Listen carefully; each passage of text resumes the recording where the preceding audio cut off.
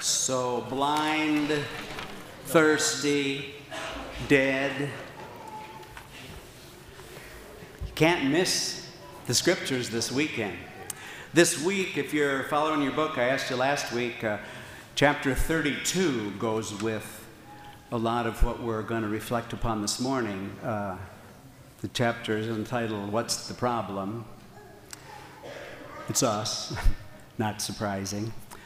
If you didn't get one of these, pick one up before you leave.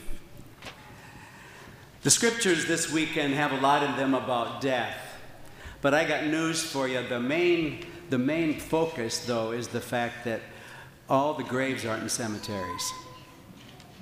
And sometimes we're the ones digging our own holes. In fact, sometimes maybe you had somebody say to you when you were growing up, keep it up, you're just digging yourself a hole. That's where this came from. Have you ever wondered? That's where this came from. And so the first reading that you have from Ezekiel really is a wonderful one. It starts out by saying, oh, my people, I will open your graves and have you arise from them. And in the earlier part of this, a few verses right before the cutting that we had today, the section that we had today, is that vision of dry bones, where the Lord sent the prophet Ezekiel out on the plain. He said, now look out here. And it was just covered with carcasses, but not of animals, but of people.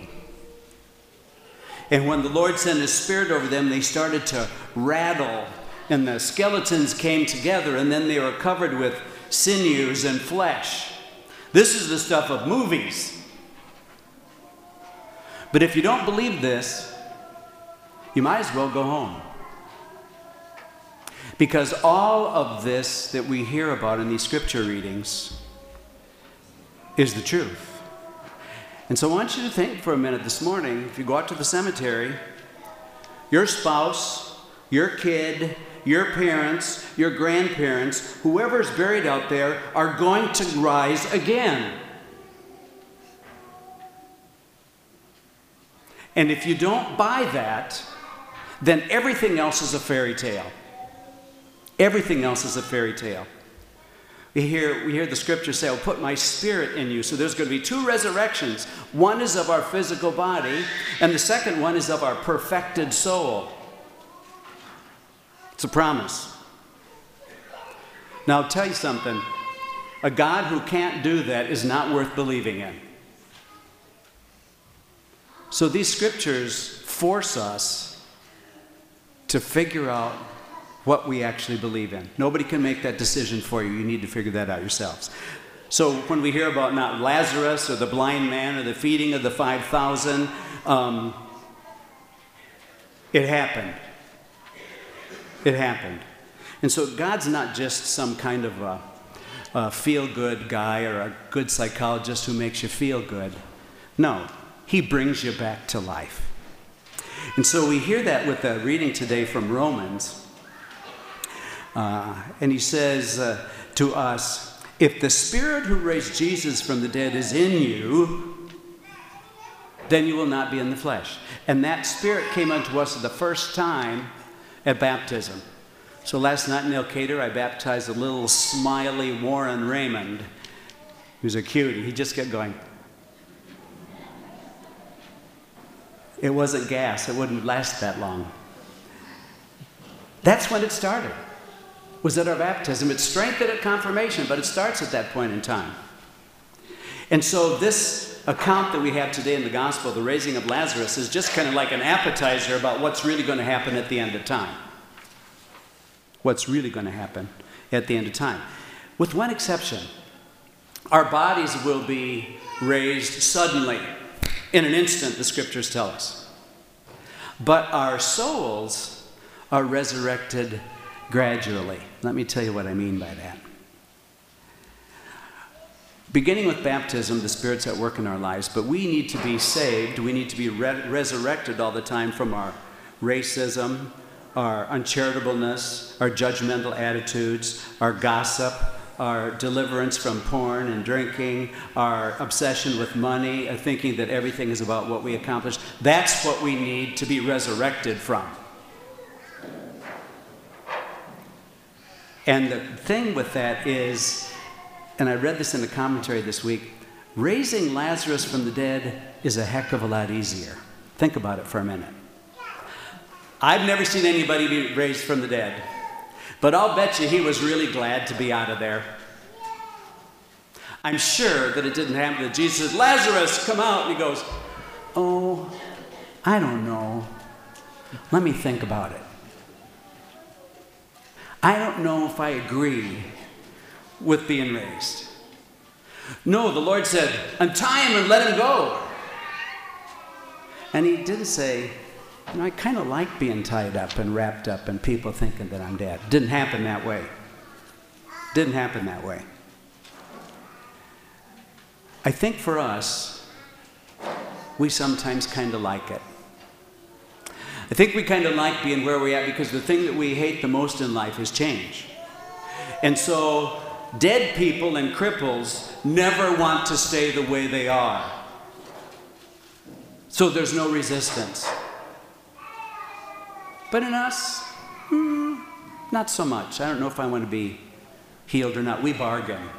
Well, I'll do this if you do this, as if God is a game show host. Or we compare. Lord, if you think I'm bad, go down the road a quarter mile to that guy's farm. He's a bigger jerk than I am. Oh, so now God grades on the curve. We don't want to be inconvenienced. We resist change. We rationalize. Why?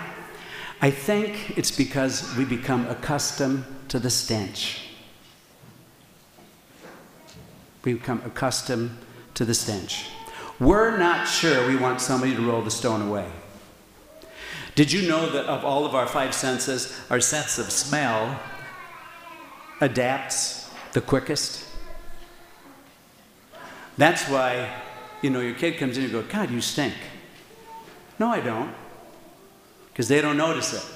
Or the person who puts on way too much perfume or cologne and people around them are going,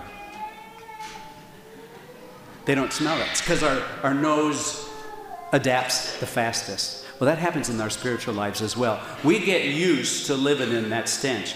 The best example I've ever heard, and maybe I've shared it with you before, is I was at an open AA meeting one time, and a guy was giving a testimony, and he said something like, well, people always said, they said, why don't you stop drinking?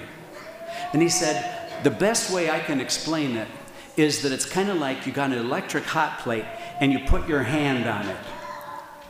And it's burning the heck out of your hand and you smell the flesh burning. But it's the only thing you know. And you're afraid to take your hand off because you don't know what will change. Stench. We get used to it. Not every grave is in the cemetery. We dig our own. Or we get comfortable with it. And Jesus all the time, every day, calls us out, not into death, but he calls us into new life. We go, oh, I don't know if I agree with that. Well, that's going to be an interesting discussion on the last day.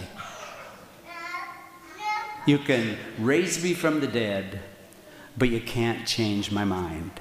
And even more importantly, you can't change my heart. Now, Jesus can raise us from the dead, but he will not make us love him. That's a decision each one of us have to make on our own. Nobody can make that for us. So he wants to call us out into new life.